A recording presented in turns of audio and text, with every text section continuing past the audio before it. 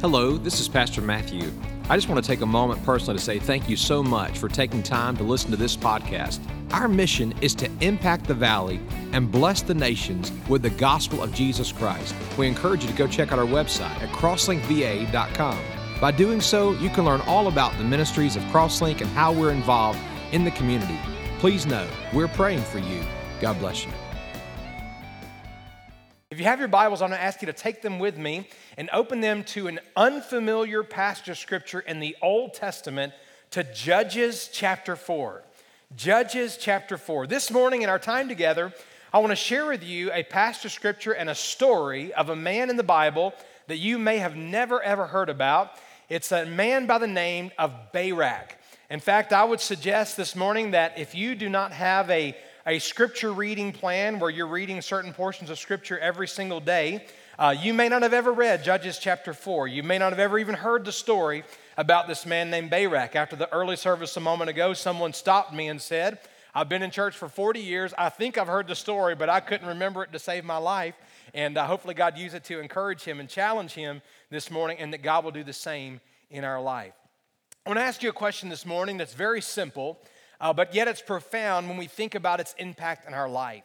And that question is this: what fears today are hindering you from doing all that God has called you to do? What fears are hindering you today from doing all that God has called you to do? We all face fear in life. None of us want to have fear. We don't enjoy the emotion of fear. We don't enjoy maybe the anxiety that comes with it. We don't want those things necessarily unless maybe you're going to a haunted trail somewhere. But the fact of the matter is we don't want to be afraid, and yet we all can face and experience fear. I'm reminded of an illustration. I've shared it with you before of a little boy one day who was home, and he was in bed that night, and it was pouring down rain outside. And the louder the rain got, the more nervous he became. And finally, what was a rainstorm turned into a full-blown thunderstorm, and he could hear the thunder rumbling, and he began to try to cover his eyes with the blankets that evening. And then after a while, he got boldness, and he peeked his eyes out from the covers, and suddenly he looked at the window, and he saw it light up as bright as it is at noonday because lightning was piercing through the sky, and he was afraid. So he called out, "Mama, come here." And so his mother came running into the room, and he said, "Mama, will you lay in bed with me for a little while? I'm scared." And she got in bed beside him. She laid beside him, and she comforted him and cuddled with him like only a mother can do for a child. And he was calm, and she got to get up, and he said, "No, Mama, stay just a few more minutes." And so she stayed a few more minutes, and finally she said, "No, honey, you've got to go to bed, and I've got to go sleep with Daddy in our bed." And he said, "No, Mama, would you please stay?" And she said, "No, honey, Daddy really needs me to sleep with him in his bed tonight." And finally, he thought about it for just a moment, thinking about his dad needing his mom. And he said, "Mama, why? And she just said, "I can't explain it, son, but your daddy needs me to sleep with him tonight." And finally, in the wisdom of a small child, he said, "Daddy's a big sissy, Mommy." We all know what it's like to feel fear, and we all have experienced those things. And some of us are afraid of things that are kind of minor in the grand scheme of life. For example, by show of hands, how many of you are afraid of spiders? Oh my, thank God you didn't grow up in Alabama, folks, okay? How many of you are afraid of snakes? That's right, the only good snake's a dead one, amen? Amen, the rest of you need to repent, all right? And how many of you are afraid of mice? Anybody like that? All right, I don't know if we've got anybody in a minute. Anybody afraid of the dark? I don't know, maybe a little bit, okay. We all have certain things that we're afraid of. They're little certain things that if we see them, if we experience them, like instantly there's an anxiety that comes with it. There's a fear that comes with it. And yet at the same time, there's other times we're afraid of certain experiences. We're afraid of rejection. We're afraid of failure. We're afraid of the tragedy that could potentially happen. You know, the odds might be 1 in a million, but it could happen. And we allow those things to rule our mind, and they cause us to fear. But here's the reality, is that fear never stands in and by itself. Fear affects us in many different ways. It affects us biologically. It affects us literally the chemistry of our brain. But in many ways, it can also affect us spiritually. Because fear can paralyze us and hinder us from trusting God and moving forward with Him. Fear can hinder us from doing the very thing that God might have created and be calling you to do in the moment. And I believe from Judges chapter 4, God uses a very unique passage of Scripture to show us how we can trust God even at times when we are afraid. We can trust God even when we are afraid. Now, the Bible tells us that yes, we have fear, but God is not the one who gives us a spirit of fear. In fact, the Bible says it very clearly in Timothy chapter 1, verse 7, 2 Timothy 1, verse 7, that God has not given us a spirit of fear, but of power and of love and of a sound mind. The context of that is talking about how we live for the Lord and how we share the gospel. God is not the one who causes us to fear in those moments, for God has given us a spirit of power and of love and of a sound mind. David understood this in the Psalms, in Psalm chapter 54 and chapter 56 as well. He begins to explain the importance of trusting God even at times when we're afraid. Listen to what David penned in Psalm 56, verses 1 through 4. He said, "Oh, be gracious to me, O God, for man has trampled upon me. Fighting all day long, he oppresses me. My foes have trampled upon me all day long, for there are many who fight proudly against me." What did David resolve in that moment? In that moment, David had been captured by the Philistine army. But what did he resolve in that moment of fear and sheer terror, that moment of uncertainty of what the future would hold? Here's what he said. He said, "When I am afraid, I will put my trust in you, whose word in God and whose word I praise. In God I have put my trust. I shall not be afraid. What can mere man do to me?" What was David saying? David was saying, listen, when the storms of life are coming against me, when the hardships are weighing on me, when my future is uncertain, here's what I'm going to do, God. I'm going to look to you and I'm going to put my trust in you. It's because he was able to trust in God, God brought him through that storm. God gave him victory in that season, and God further revealed his plans and his purposes for David's life, and God does the same in our own. So my question is just simple. What are you afraid of this morning, and how is that fear hindering you from doing what God is calling you to do? In Judges chapter 4, I want to introduce to you to this man by the name of Barak, who is a very unfamiliar man in the Bible. Truth be told this morning, frankly, he not only is unfamiliar, he's kind of a very unlikely candidate to be using from a sermon illustration this morning. We've been going through Hebrews chapter 11. We've been studying this great hall of faith, men and women of God throughout the years, throughout the centuries, who have lived for God, have trusted God, they walked by faith, and God did incredible things through them. In the midst of all these great names, Abraham and Isaac and Jacob and Moses and Joseph and Sarah and Rahab and all these individuals, God introduces us to a man by the name of Barak. In fact, Hebrews chapter 11, verses 32 through 34 says it this way, "And what more shall I say? For time will fail me if I tell of Gideon, Barak, Samson, Jephthah, David, and Samuel, and the prophets." Listen to what they did. "Who by faith conquered kingdoms, performed acts of righteousness, obtained promises, shut the mouths of lions, quenched the power of fire, escaped the edge of the sword, from weakness were made strong, became mighty in war, and put foreign armies to flight."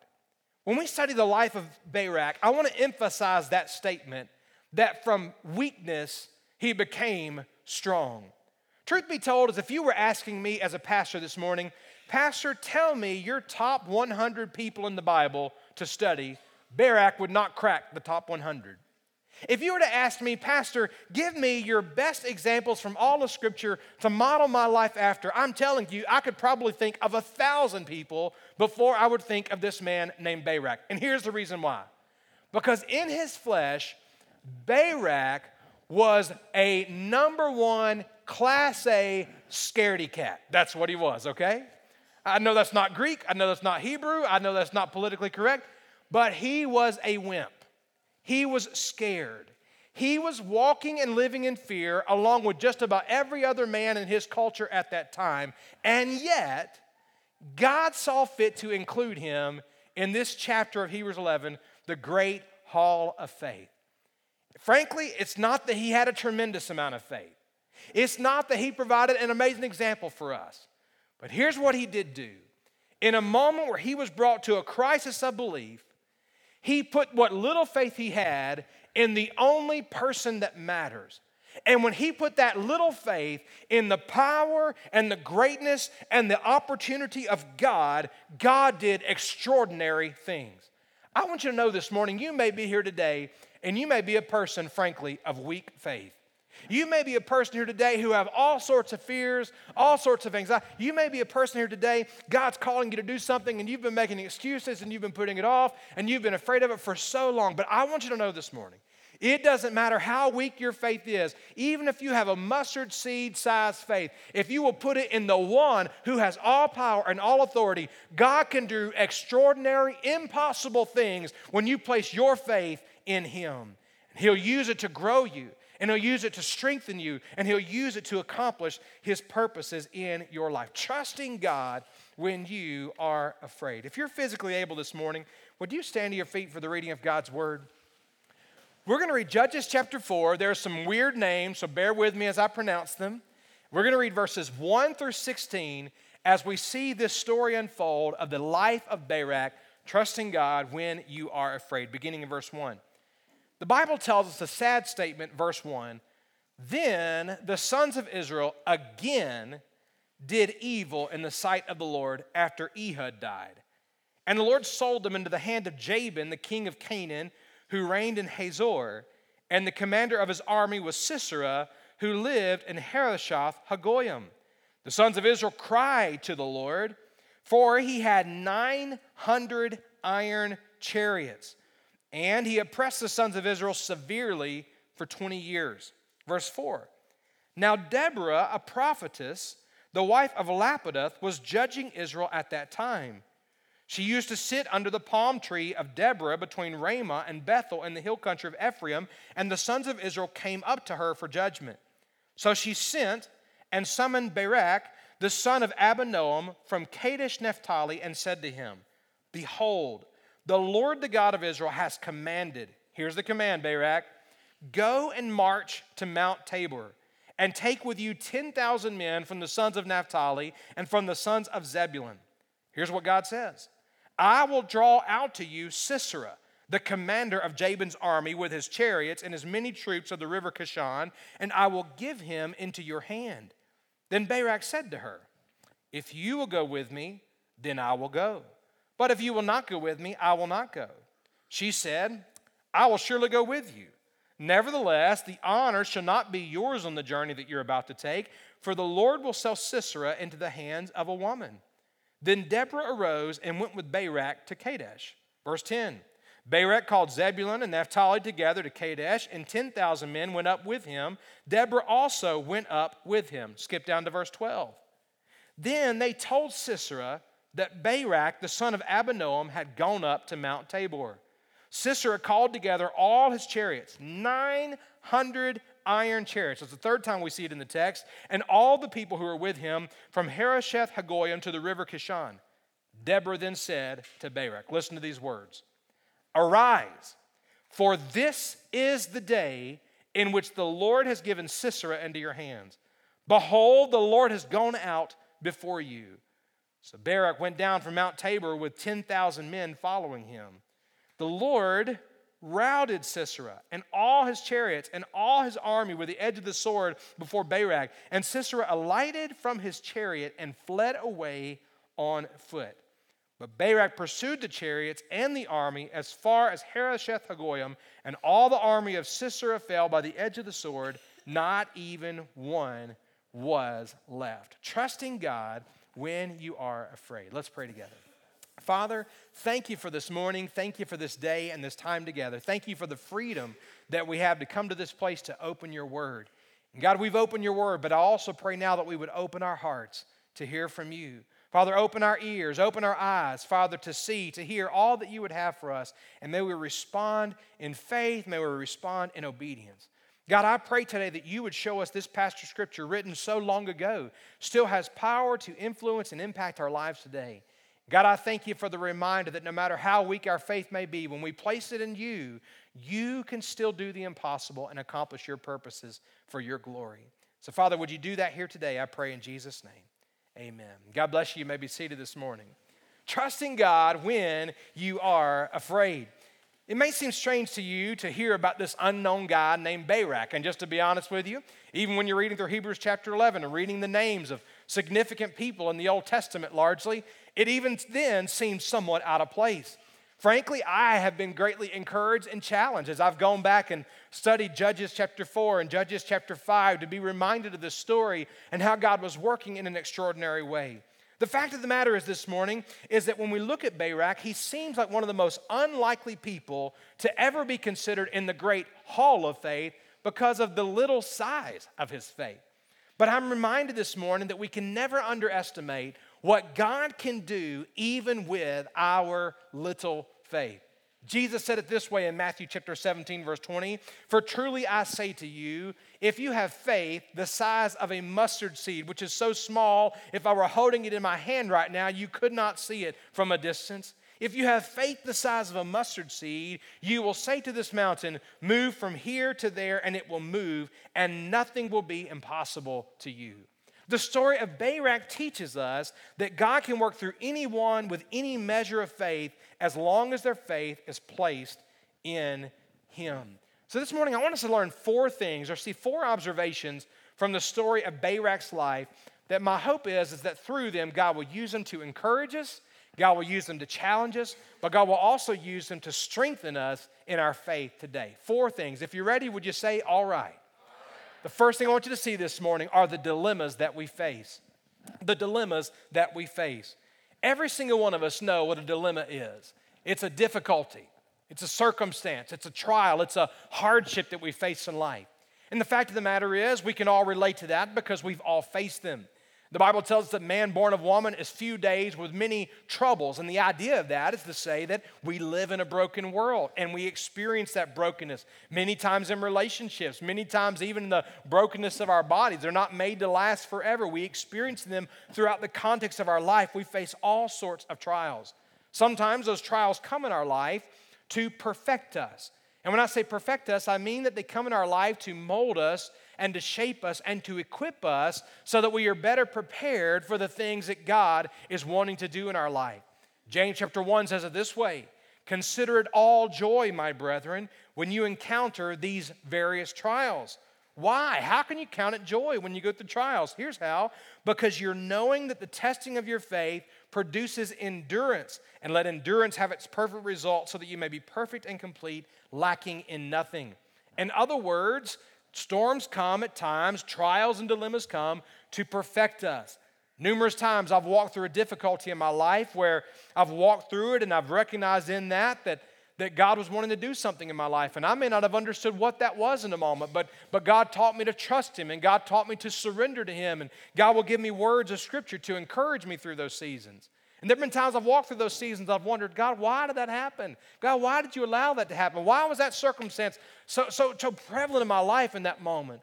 Only to find out months later or maybe even years later, in one case a decade later, to find out that God was teaching me something in that circumstance to prepare me for a further ministry that He wanted to do in the days ahead. Storms come to perfect us. But there are also times that storms and difficulties, trials and dilemmas come not only to perfect us, but sometimes they come to correct us.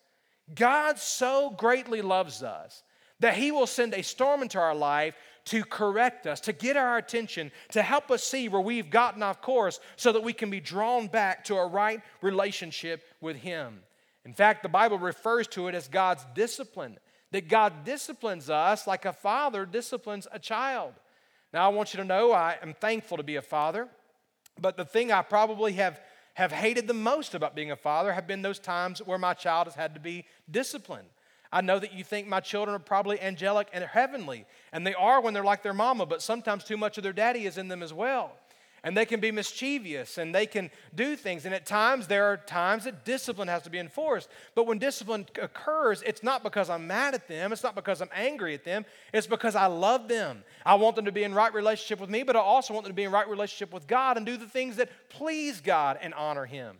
Listen to what God says about our own actions and His discipline towards us when we go astray. The Bible says in Hebrews chapter 12, verses 5 and 6, and also verse 8, God says this, "Have you forgotten the exhortation which was addressed to you as sons?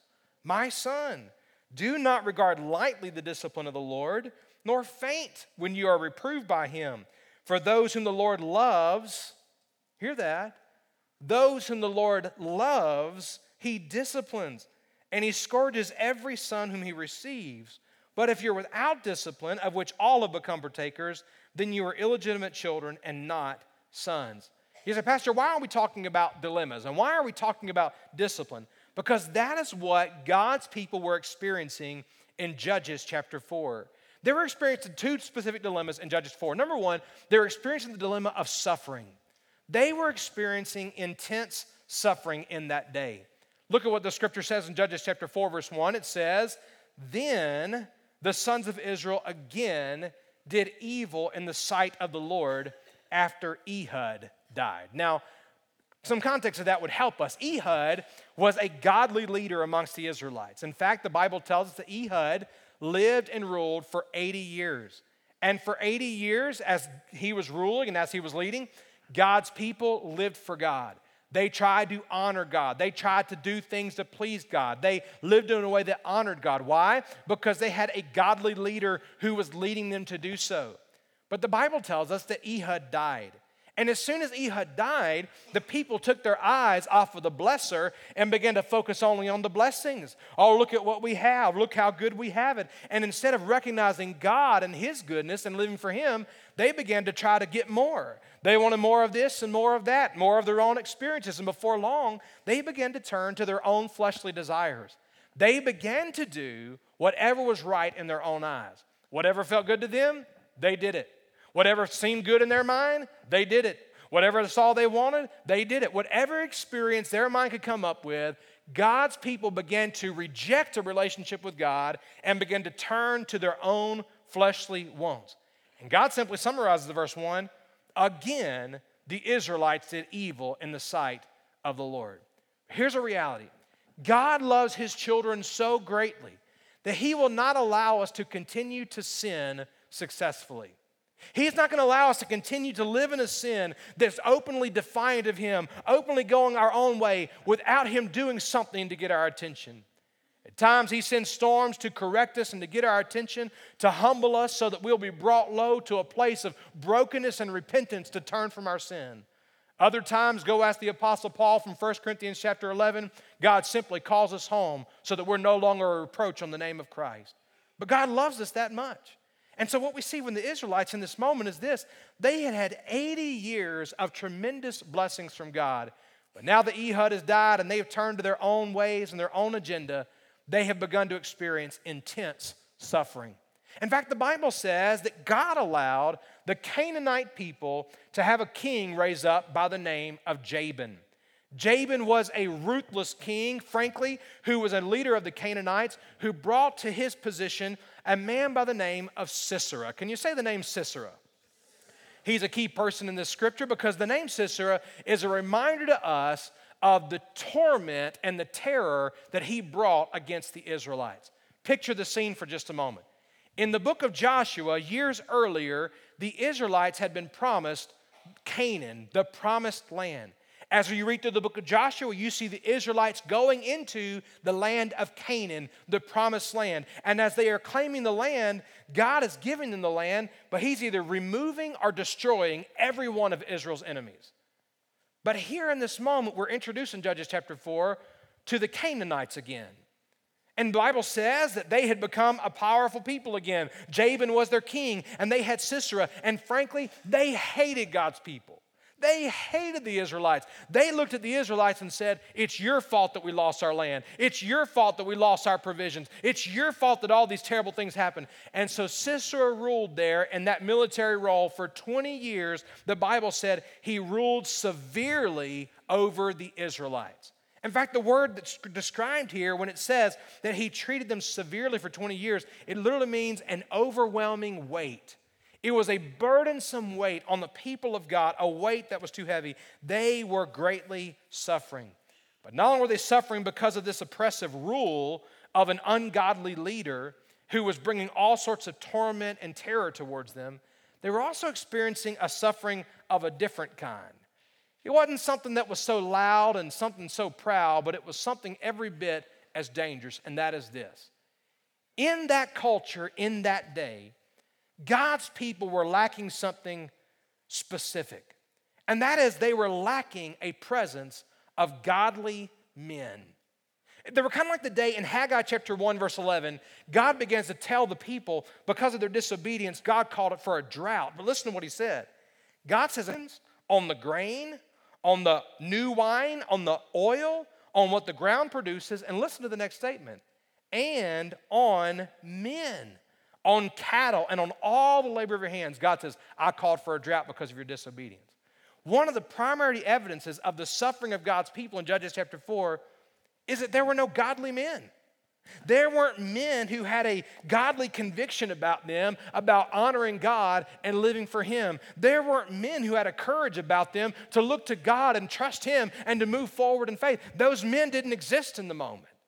There weren't those men who were humble servants, who were seeking to shepherd God's people and to minister to them and to serve in any way they could. They were greatly lacking amongst God's people. And so here in Judges chapter 4, there's a great suffering that takes place because when you don't have godly men doing what God has called them to do, you in essence will have ungodly men beginning to lead and do things that they shouldn't do. And that's what was happening in Judges chapter 4. And this brought them to a second dilemma, and that is the dilemma of sorrow. Have you ever been sorrowful over something?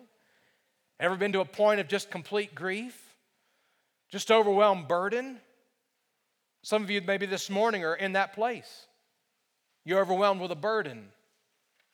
It could be a family member that's passed away or someone that's not living for the Lord that you're burdened about. It could be a burden of sin in your own life. There are many things in our life that can bring sorrow. What do you do in those moments?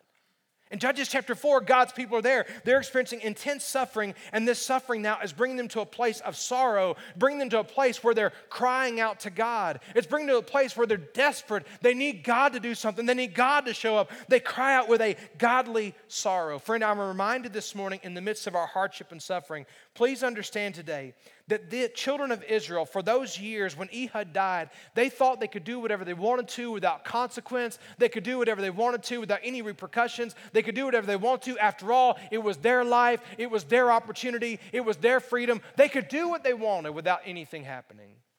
But I want to remind us that the Bible tells us in Galatians chapter 6, verse 7, do not be deceived. God is not mocked, for whatever a man sows, this he will also reap.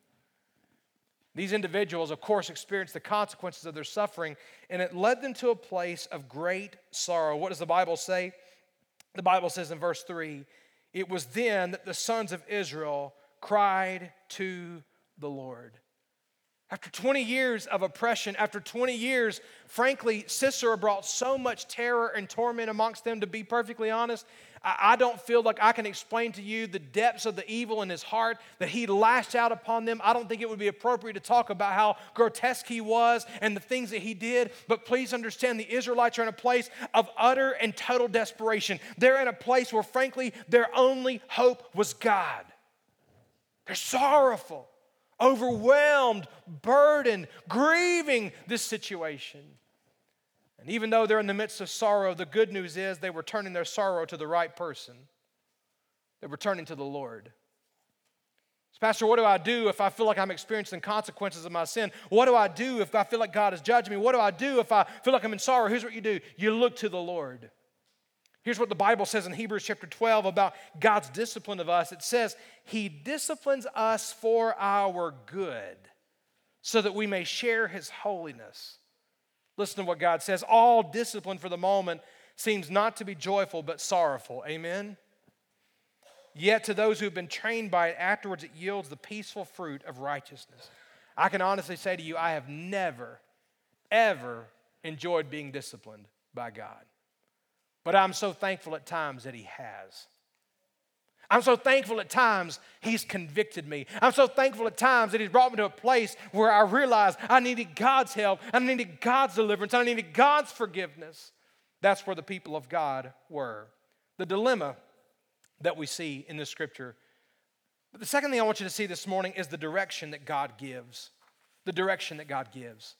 You may be here this morning and be in that place where, well, I don't know that I've really sinned all that much. I don't know that I've done all that bad. You know, I see these obstacles and these fears and these challenges, these issues in my life, but I don't know that big of a deal. Please understand this morning, it's not going to be until the point where you get broken before God and cry out to God that you're going to get the direction and the instruction that you need from God. Sometimes we're content to say, well, you know, I'm doing okay. Life's not, it's not all that bad. I'm not sinning all that bad. I mean, I'll figure this out and clean this up and I'll get myself free from these things. And what God wants us to see is our only hope for deliverance from our sin is Him. Our only hope for victory over our fears is Him. The only way we can move forward in a way that pleases Him is to look to Him. And so we see that with the Israelites. They're in a place where they knew they could do nothing to change their circumstance. So what do? They cry out to God. And when they cry out to God, what does God do? God hears, but not only does He hear, He gives word of instruction and direction. Can I say to you, I am so thankful that the Bible tells us in 1 Peter that we have a God who loves us and invites us to cast all of our cares upon Him because He cares for us. Amen? God cares for you. But when you talk to God in prayer, God doesn't just hear you. He hears, but if you'll be still long enough to listen, if you'll be faithful enough to get into His Word, He not only will hear, but He will begin to guide you and will begin to instruct you and will begin to direct you. Maybe, man, God, I'm struggling with this sin, and God, I repent of it. I turn from it, but God, I need your help. And as you do that, not only does God forgive you and cleanse you, but God begins to give you instruction and direction to help you walk in obedience. There was a young lady in the early service this morning. Pastor, I've been in this situation where I've needed God's guidance and God's direction. She came to this place this morning where she cried out to God and she said, God, I believe you're calling me to serve you. I believe you're wanting more from me in the context of missions. God, what would you have me to do? And literally by the time she left here today, as God was directing her to people, God began to give her some instruction. When we cry out to God, God hears, praise Him for that, but He also gives instruction and direction in what to do. And we see that in Judges chapter 4 through what took place next. The Bible introduces us to another main character in the text, a lady by the name of Deborah. Can you say the name Deborah? Deborah. The Bible tells us in verse 4 that Deborah was a prophetess, the wife of Lapidoth, who was judging Israel at that time. Now think of the scene for a moment. God's people are a people without men. They're a people without godly conviction amongst the men, with a courage to stand up and do what's right. And in the midst of that, we have a wicked king that's now arisen, and he is forcing all sorts of control and terror and fear and torment upon God's people. So what does God do? God calls a lady. He calls a woman, a prophetess named Deborah, to be a messenger for him. Now, some get uncomfortable with that. But here's the reality. 4 times in the Old Testament and 4 times in the New Testament, God raised up a prophetess to give a message from Him. In fact, the most common of them in the Old Testament was Miriam, Moses' sister, but in the New Testament, Philip, the deacon, if you'll remember him, from Acts chapter 6 and Acts chapter 8, he had 4 daughters who were prophetesses. So, Pastor, what are you saying? Here's what I'm saying. God will deliver His message through any available vessel, even if there isn't a godly man willing to surrender to Him. And in that moment, that's what God was doing. Now, the role of a prophetess was not the role of a pastor. It's not the role of an overseer that we see in the book of Timothy. But clearly, a prophetess was called by God, was gifted by God, and was used by God to accomplish specific purposes in delivering the message of God to the people at that time. That's what happened. I realize that we live in a day where there's a cultural sensitivity about that. If you've been on social media this week, there's been all kinds of debate in the evangelical world and conflict because of somebody who is being a jerk and someone who's being accused of all kinds of things. But the simple reality is that God can use anyone who is available and willing to be used by Him. And there are some guidelines in that. We see that through 1 and 2 Timothy. But the reality is in this moment, God had a specific purpose. He had a specific message. So He raised up Deborah to speak the word to this man named Barak. So God speaks through Deborah, and I think we see a few things. First thing I want you to consider about this direction of God is that we see God's direction first comes in the form of a promise. God gives a promise. I do not know about you, but I am so thankful, and I am so greatly encouraged that when we come to God and cry out, when God speaks, His first words are words of promise. When we come to God, God, will you forgive me of my sin? God, I've messed up again. God, I've blown it. I knew better. God, would you forgive me my sin? And God's word of assurance comes, yes, I'll forgive you and cleanse you. I'll set you free. When we come to God, God, would you, I don't have the gifts or the skills that so-and-so has, but God, I want to be used by you. God, would you use my life for you? And God gives that word of promise, absolutely. I can gift you, I can equip you, and yes, I will use you for my glory. God gives words of promise. In the context of Barak, here's what we find. Deborah the prophetess speaks the message of God, and God says, call for Barak. Get Barak from the tribe of Naphtali. Get him to come, and here's what he says to Barak. The Bible says that literally God commanded, go and march to Mount Tabor and take with you 10,000 men from the sons of Naphtali and for the sons of Zebulun. Think of this for just a moment. God goes on to promise, verse 7, I will draw out to you Sisera, the commander of Jabin's army, with his chariots, as many troops to the river, and I will give him into your hand. God is giving a word of promise. Barak, be strong, be courageous, get men together from these two different tribes of Israel, go to Mount Tabor, I'm going to be with you, I'm going to defeat the enemy, I'm going to give them into your hand. Here is a word of promise. That's what God is saying. Now, I have to be honest with you. God's promise in this moment was a little overwhelming for Barak. God ever convicted you of something or even assured you of a promise that felt a little overwhelming before? Like you weren't sure if you really wanted that or not? I think that's where Barak was. Because Sisera was a cruel leader. When God is saying, hey, Barak, I want you to go to Mount Tabor, and I'm going to draw Sisera out to come against you. If I'm Barak, I'm sitting there thinking like, Lord, please don't do that. Like, please, I do not want to touch that hornet's nest. I do not want Sisera to come against me. Why? Because I'm afraid. Why? Because I don't think I can do it. Why? Because I don't have the power to defeat him. But God gives a promise. Barak, go to Mount Tabor. I'm going to draw out Sisera, and I'm going to deliver him to your hands. But not only do we see the promise, I think the second thing we see is what so commonly we struggle with, and that is we see the problem of man. The problem of man.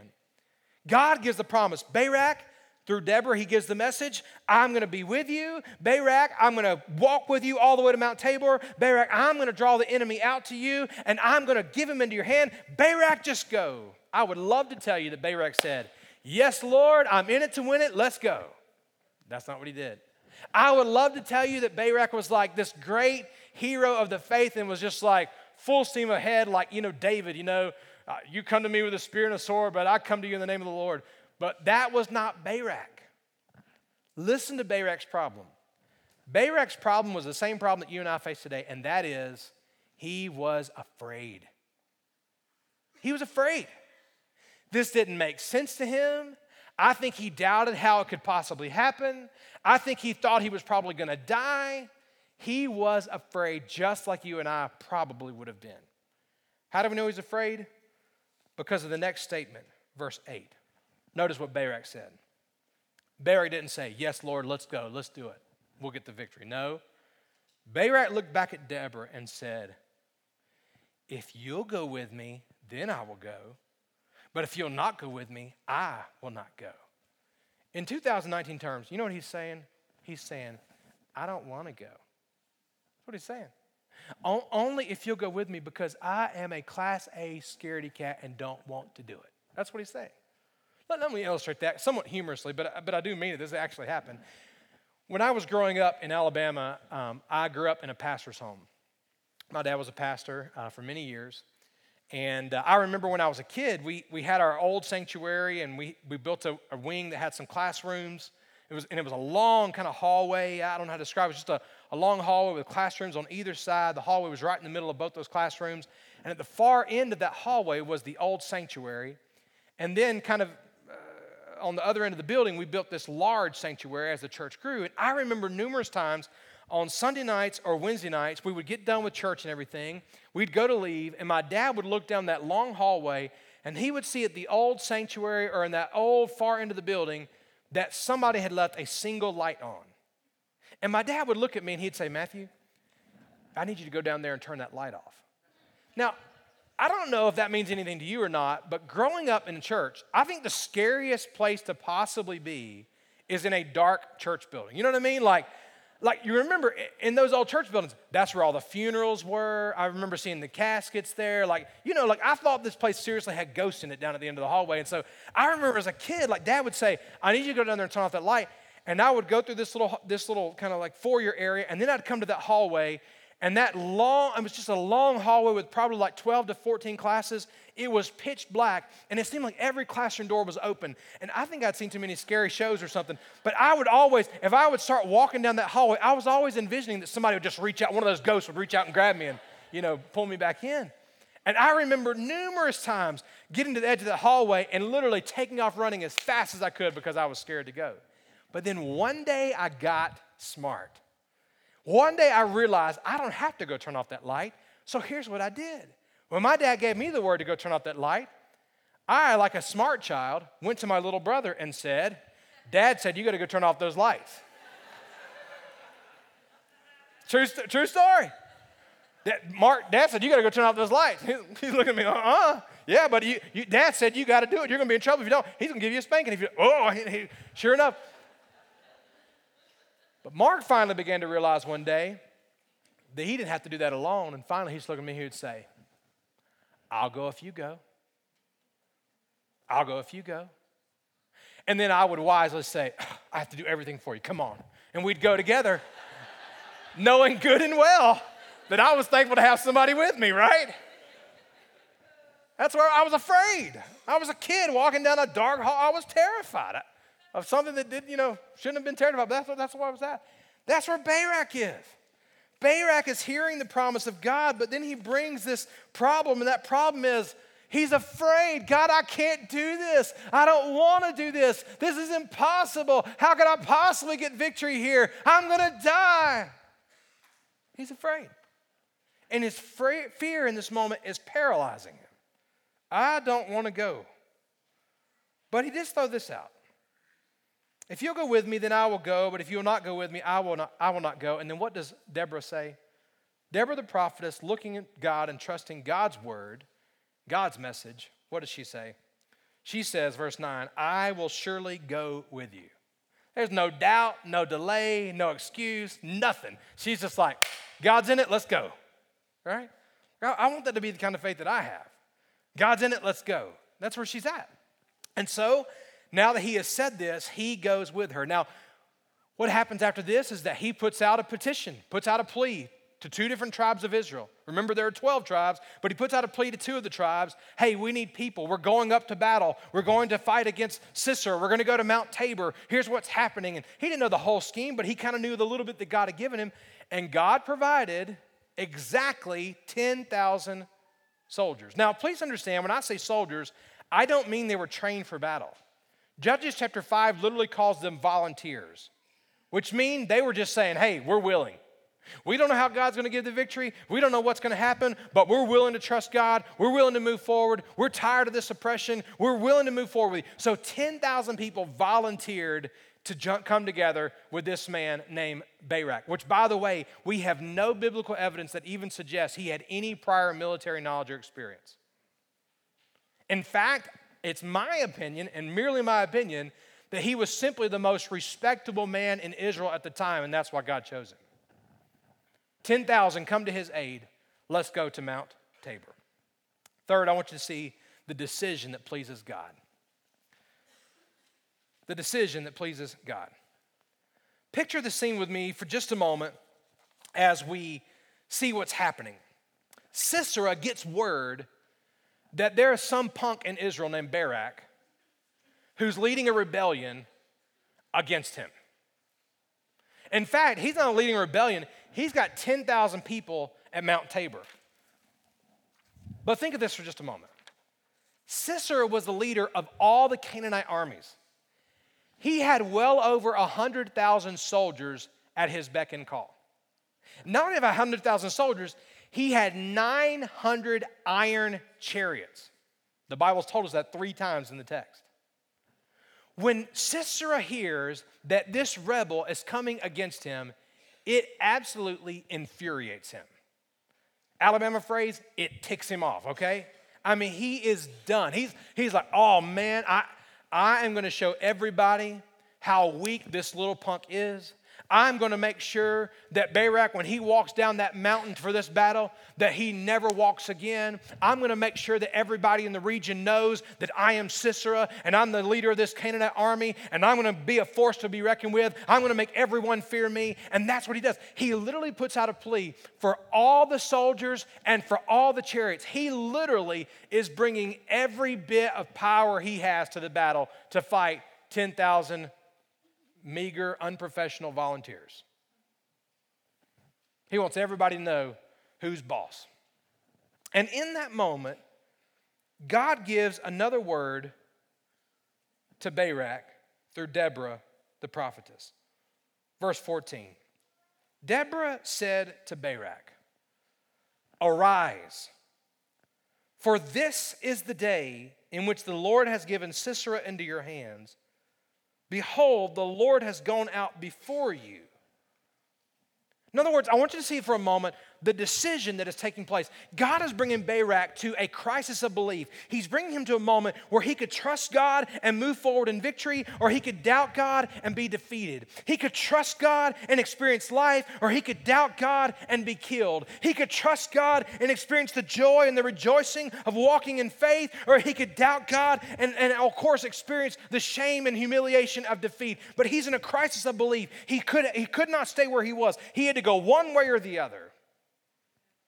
And in this decision, I believe God is showing us through what took place with Barak what we must do when we face that decision.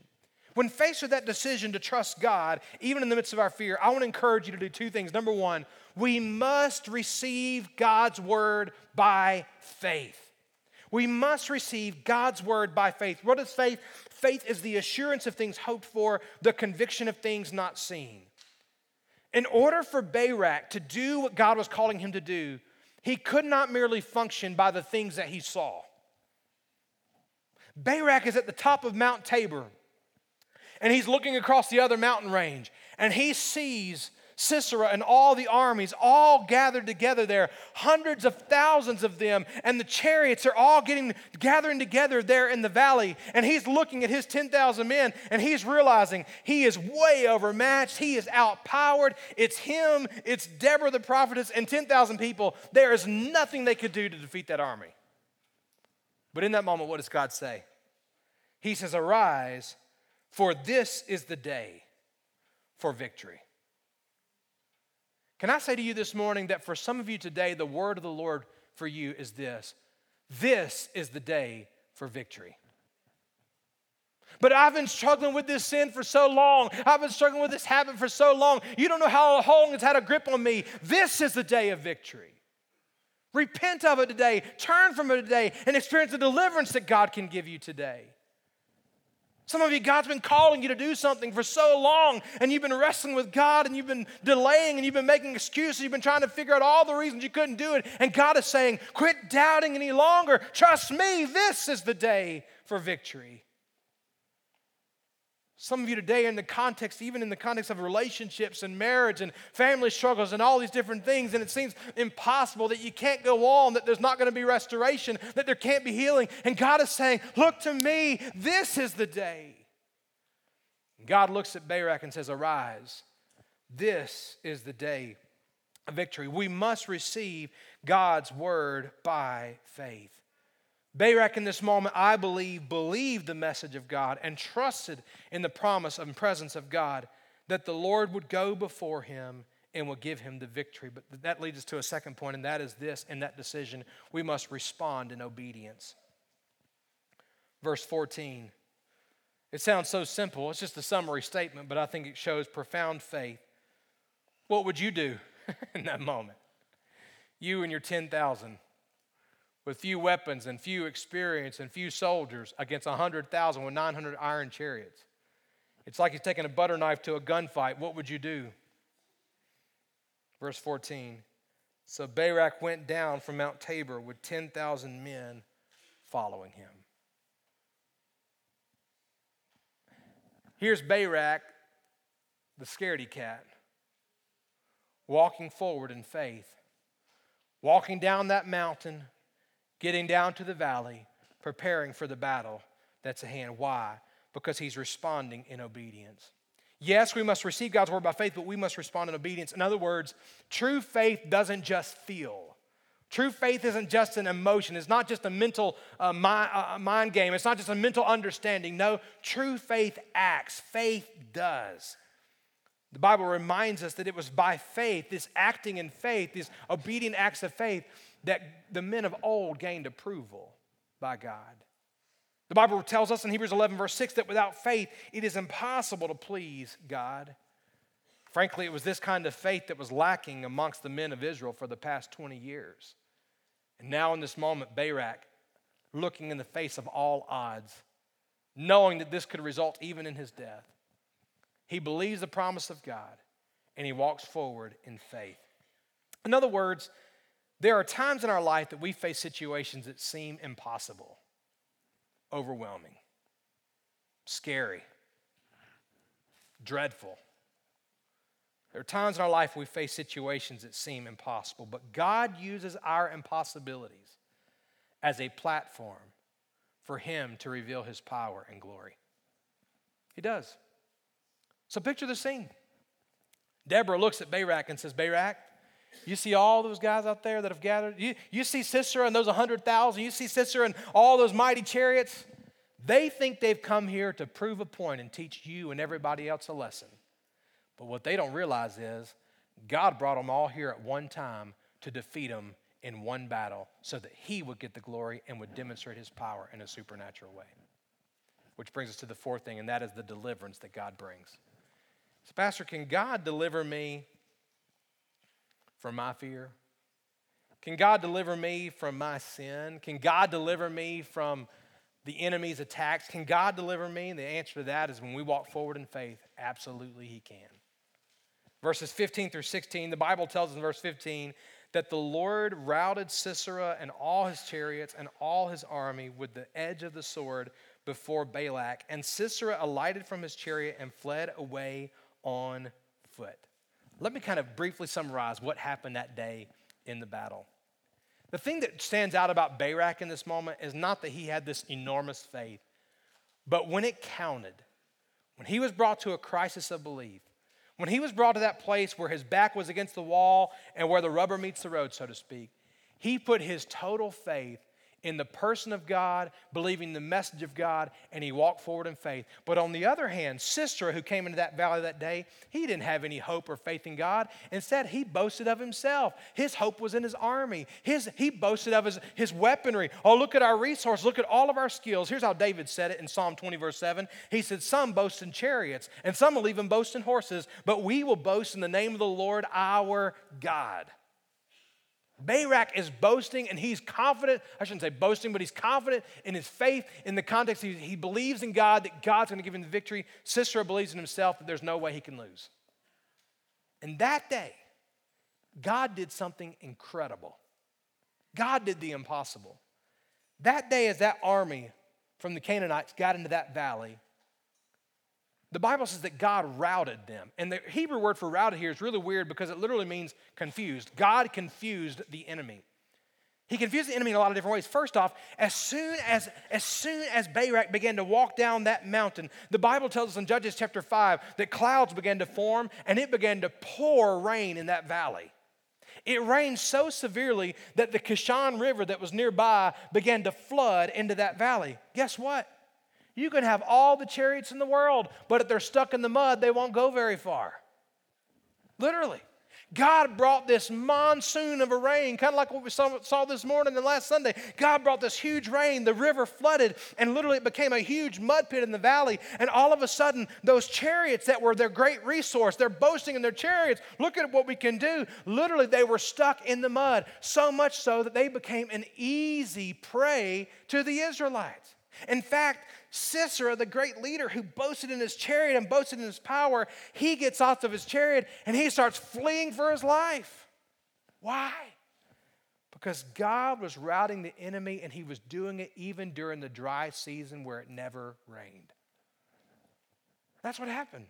In fact, in Judges chapter 5, the Bible even gives a picture that as the enemy began to dispel and as the enemy began to run, that the Bible says in Judges chapter 5 that the stars fell from heaven upon them. And most scholars believe that what the Bible is describing there is a hailstorm that began to pound them there in that valley as they tried to get away. You say, Pastor, what are you saying? Here's what I'm saying. I am saying when you trust God and walk forward in faith, there is nothing God can't do.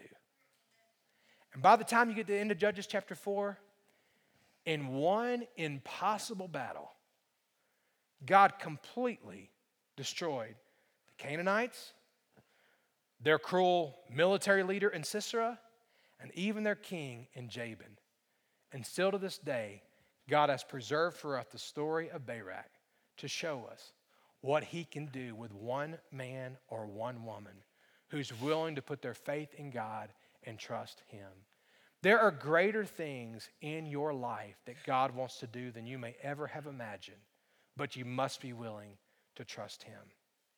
As we pray and as we consider what God would have us to do with greater things related to missions and related to serving, as it relates to impacting this community, as it relates to even the facilities here, there are greater things that God wants to do, but we must be willing to look to him and to trust him and obey. In your life this morning, there are things that God wants to do, but the bottom line is we must be willing to have faith and obey. John said his power or his skill, his military ability or his resources. No, he was victorious because God was with him, and Barak in that moment put his faith in God. Here's what John tells us in 1 John 5 verse 4. And this is the victory that has overcome the world. What is it? Our faith. This morning, I challenge you. I don't know what your fears are. I don't know how it's hindering you. But I believe God is calling many of us to trust him and obey. This morning, if you're here today and you are a child of God, you know that you're saved, you've been forgiven of your sins, I challenge you, don't walk in doubt. Don't delay when God is convicting you to do something, when God is leading you to step out in faith. Say yes to him and obey. But secondly, I challenge you this morning, if you're here today and you've never accepted Jesus as your Lord and Savior, your first step of faith today is to take that step of faith to trust Jesus, that he is who he says he is, that he died on the cross for your sins, that he rose again just like the Bible says, and that all who believe in him will be saved. You know, one of the things that stands out to me about Barak is that many of the times you read in the Old Testament, we read that God said something directly to someone. God spoke directly to Abraham, or God spoke directly to Isaac, or to Joseph, or God spoke directly to Gideon. Barak didn't have that. God spoke directly to Deborah, who delivered the message to Barak. Barak had to believe the message from God and trust it and walk in faith. In the same way, maybe you're here today and you're thinking, well, how can I, you're telling me my first step of faith is to believe in Jesus, but I don't see Jesus. I can't see him with my eyes. No, but you can hear the truth of who he is from his word. And I want you to know Jesus loves you. He died on the cross for your sins, and he rose again to prove that he's Lord. The only step that's needed now today for you to be saved is to believe in him personally to be your Lord and Savior.